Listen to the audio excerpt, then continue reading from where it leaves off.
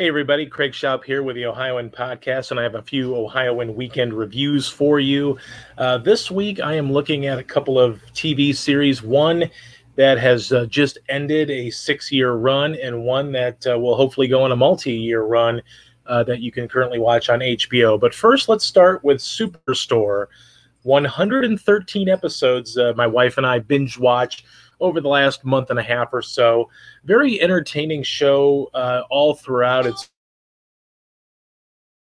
produced by America Ferrera, stars her and Ben Feldman. Very funny, good chemistry between those two as they kind of spark a love interest that will essentially last the entire series. Very fun supporting roles. Lauren Ash as an assistant manager. Colton Dunn plays an employee of the store.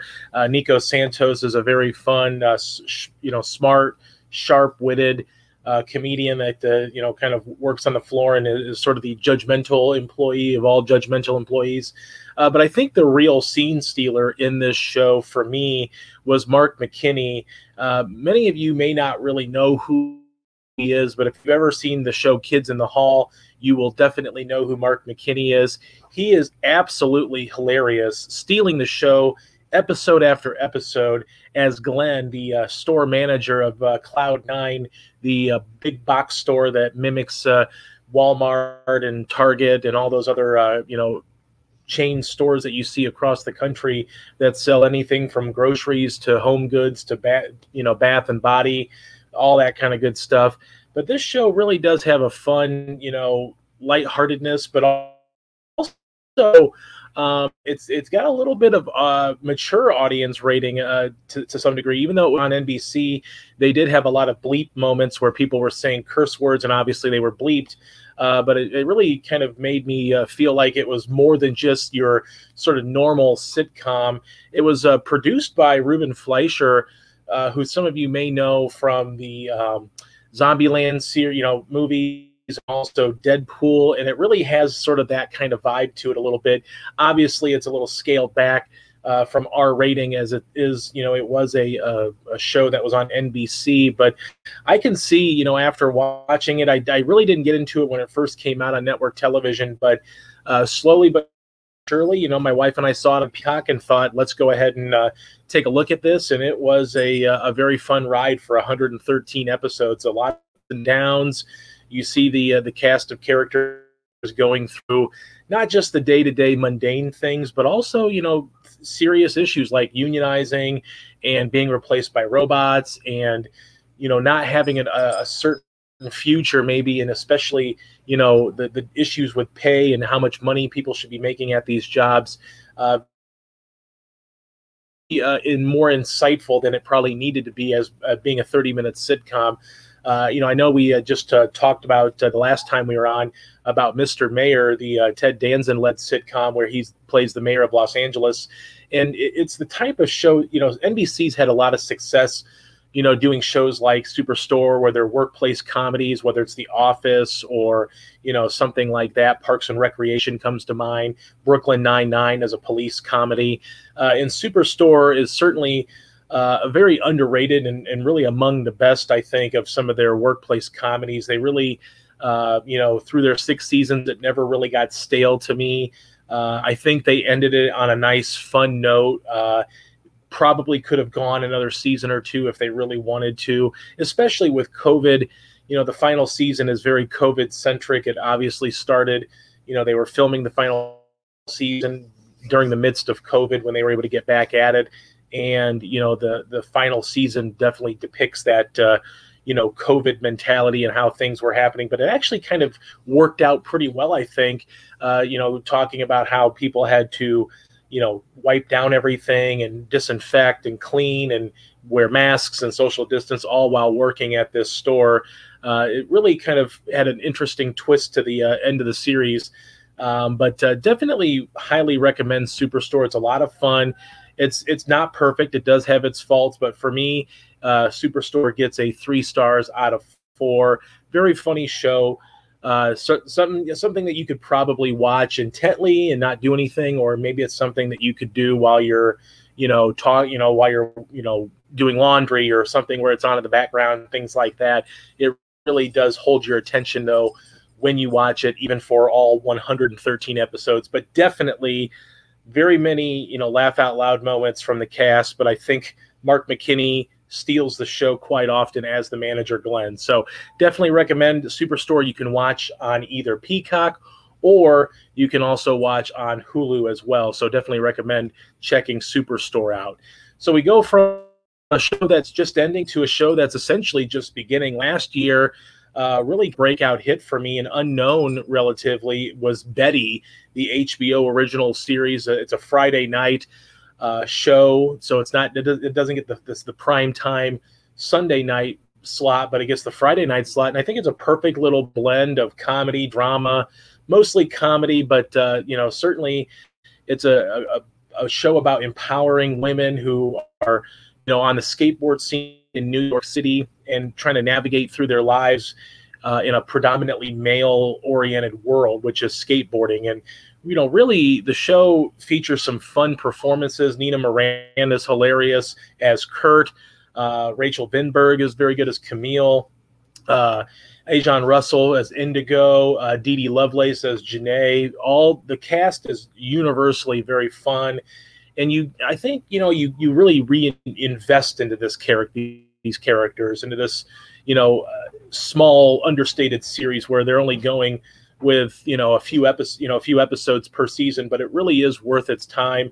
As these young women try to essentially assimilate to the world, as they grow up and get older, but they're still being themselves. And it really is a show that really highlights the beauty of empowering women to do what they want to do and to be what they want to be, and to understand that they really do not have any restrictions at all.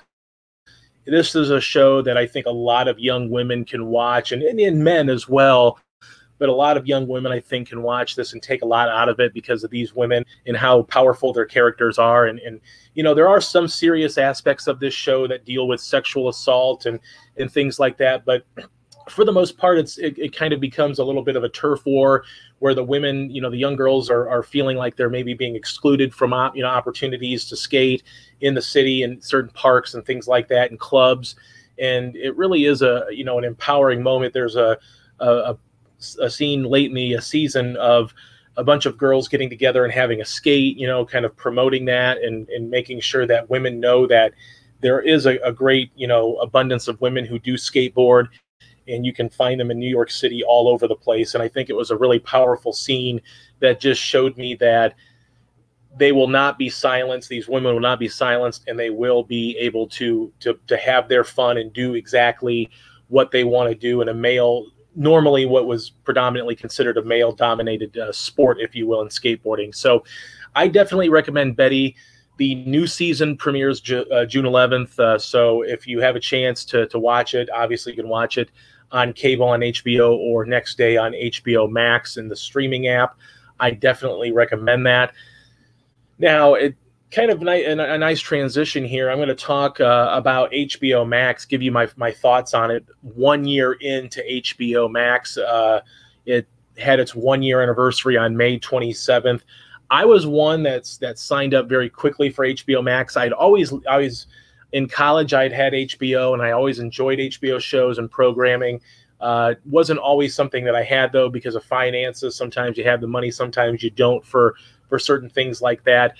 But, last year during COVID, a lot of things were shut down. So the idea was maybe to get a streaming get a streaming service like that for the first time. And I did. And I've enjoyed HBO Max, since its inception last year. And I know a lot of people are kind of making the argument that it might be a little overpriced, but it's been the same price. HBO Max is the same price as it has always been as HBO, $15 a month.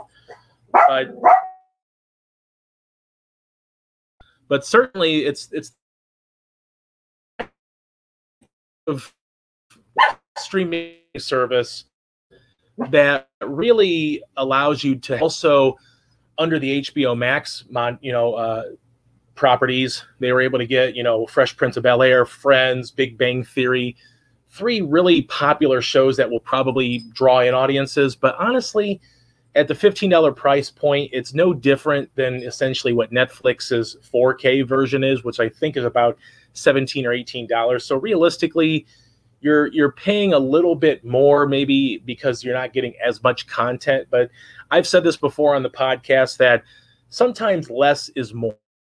Sometimes it's quality over quantity. Netflix is certainly going to give you a lot of quality while still having a little bit too much option maybe, and sometimes it's a little bit watered down, whereas HBO is going to give you a lot of really, really good shows. I mean, George Thomas and I have talked about Mayor of Easttown. I've mentioned Watchmen a few times. I just a couple of weeks ago we talked about the show Hacks on HBO Max, the HBO Max original, which I would say you could probably argue is maybe the best HBO Max original programming that they've had. Obviously, Mayor of Easttown is an HBO show, original show, but HBO Max had Hacks, and I think Hacks so far is a terrific show featuring Gene Smart. I think the pandemic really wreaked havoc on a lot of things that HBO was working on. So the HBO Max rollout might not have been as bountiful as it might have hoped it would have been on opening in that first year. But I think if you compare its opening to Paramount Plus or Peacock or even Disney Plus, I don't think you can really argue that HBO Max does not have a lot of content, because they really do. And not only that, they have good quality content that they're bringing over, whether it's from their HBO library or some of the stuff that they're bringing in. And even though they had maybe a softer opening than they wanted to, they have been able to rebound, and I think they're going to have a lot of shows and movies coming out in the near future that really will help build their brand as they try to be the main competitor to Netflix and Disney Plus. I think they already are, but I think people, if you look at the subscription models, it looks like Disney Plus is second right now behind the Netflix model, which just is a juggernaut that's been around for a while. But if you look at it, I think HBO Max just needs a little time to build the library. Now they're going to be Warner Brothers Discovery, and they're going to hopefully merge the libraries together, although that may not happen until sometime next year. So we may be a year away from seeing any kind of a content merger on HBO Max or Disney or Discovery Plus apps. But at this point, if you could add in some of those cooking channel shows like, Diners, Drive-Ins, and Dives and things like that, and some of the other stuff that you'll see from TLC and the Discovery Plus app, I really think you're going to get an expanded library to go along with a lot of the other content that HBO Max already offers, which is generally pretty quality, shows and programs and movies. Of course, right now, Warner Brothers,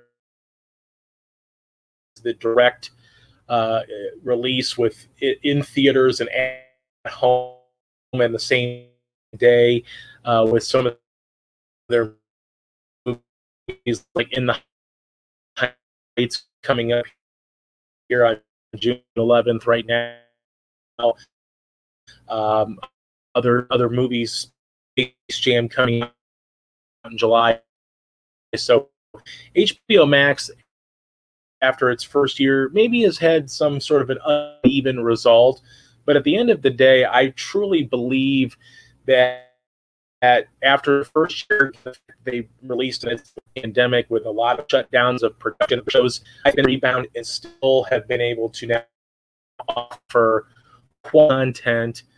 And it's only going to get deeper in their library because they're going to still have shows today. So is going to continue to reach a broader audience. And one of the things that I really like about the HBO Max rollout is their partnership with Turner Classic Movies, because there is not another streaming platform aside from the Criterion channel where you can watch classic historic movies such as Citizen Kane, 2001: A Space Odyssey, Casablanca, the 1933 version of King Kong. Those are movies that, generally speaking, are not available on streaming services, and yet you can find an entire library on HBO Max. So that's one of the things I think HBO Max really sets themselves apart is, catering to audience of all kinds. Our film historians and film buffs. Falcon, there are options right now on, the HBO Max app. Just you cannot find anywhere else. So I highly, highly recommend HBO Max. Obviously, in June they will be rolling out this ad-supported application where you can buy the HBO Max app with ads for about $10 a month. So it's a $5, $5 off. I would suggest going and sticking with the ad-free $5 more, but realistically, you're still, you're getting the quality content. If you pay for Netflix and you pay the 4K brand version, if it's a money thing, I get that, but you're getting a quality library of programs, and it's not like HBO Max doesn't have a large catalog selection. I mean, Netflix obviously has the large section of shows and movies. They've been doing it longer in this way, and they spend a lot more money than a lot of other streaming services. But HBO Max, really the only knock on them right now, from my perspective, is they don't have offerings in 4K right now the way Netflix does or Disney Plus has. Hulu has a little bit more selection. Right now, the only movies that you can see in 4K on the HBO Max app actually come from new releases. Right now, the To Me Dead is a movie that you can stream in 4K, Dolby Vision and Dolby Atmos sound. So unfortunately, that's the one place where they've lagged behind, and that's, I think, where some people are on the sticking point of the price point, where you're paying $15 a month for only one or two 4K movies a month, and it's not going to cut it. Whereas Netflix and other places, Disney Plus 4K all over the place on their different selections. So once I think HBO Max, and I know that was a big question. I think HBO Max is going to go that just could take some time. I wouldn't be seeing cuts of like Game of Thrones and 4K, things like that. The newest, I wouldn't be a show, off show of Game of Thrones, which is slated next year. I wouldn't shocked if maybe you see something like that really start off the 4K trend. I think it's coming. I think they have to offer more 4K in this marketplace, and I think it's going to happen at some point. Maybe not this year, maybe later. They're going to do 4K selection. There is no reason why they can really be a direct competitor with Netflix, especially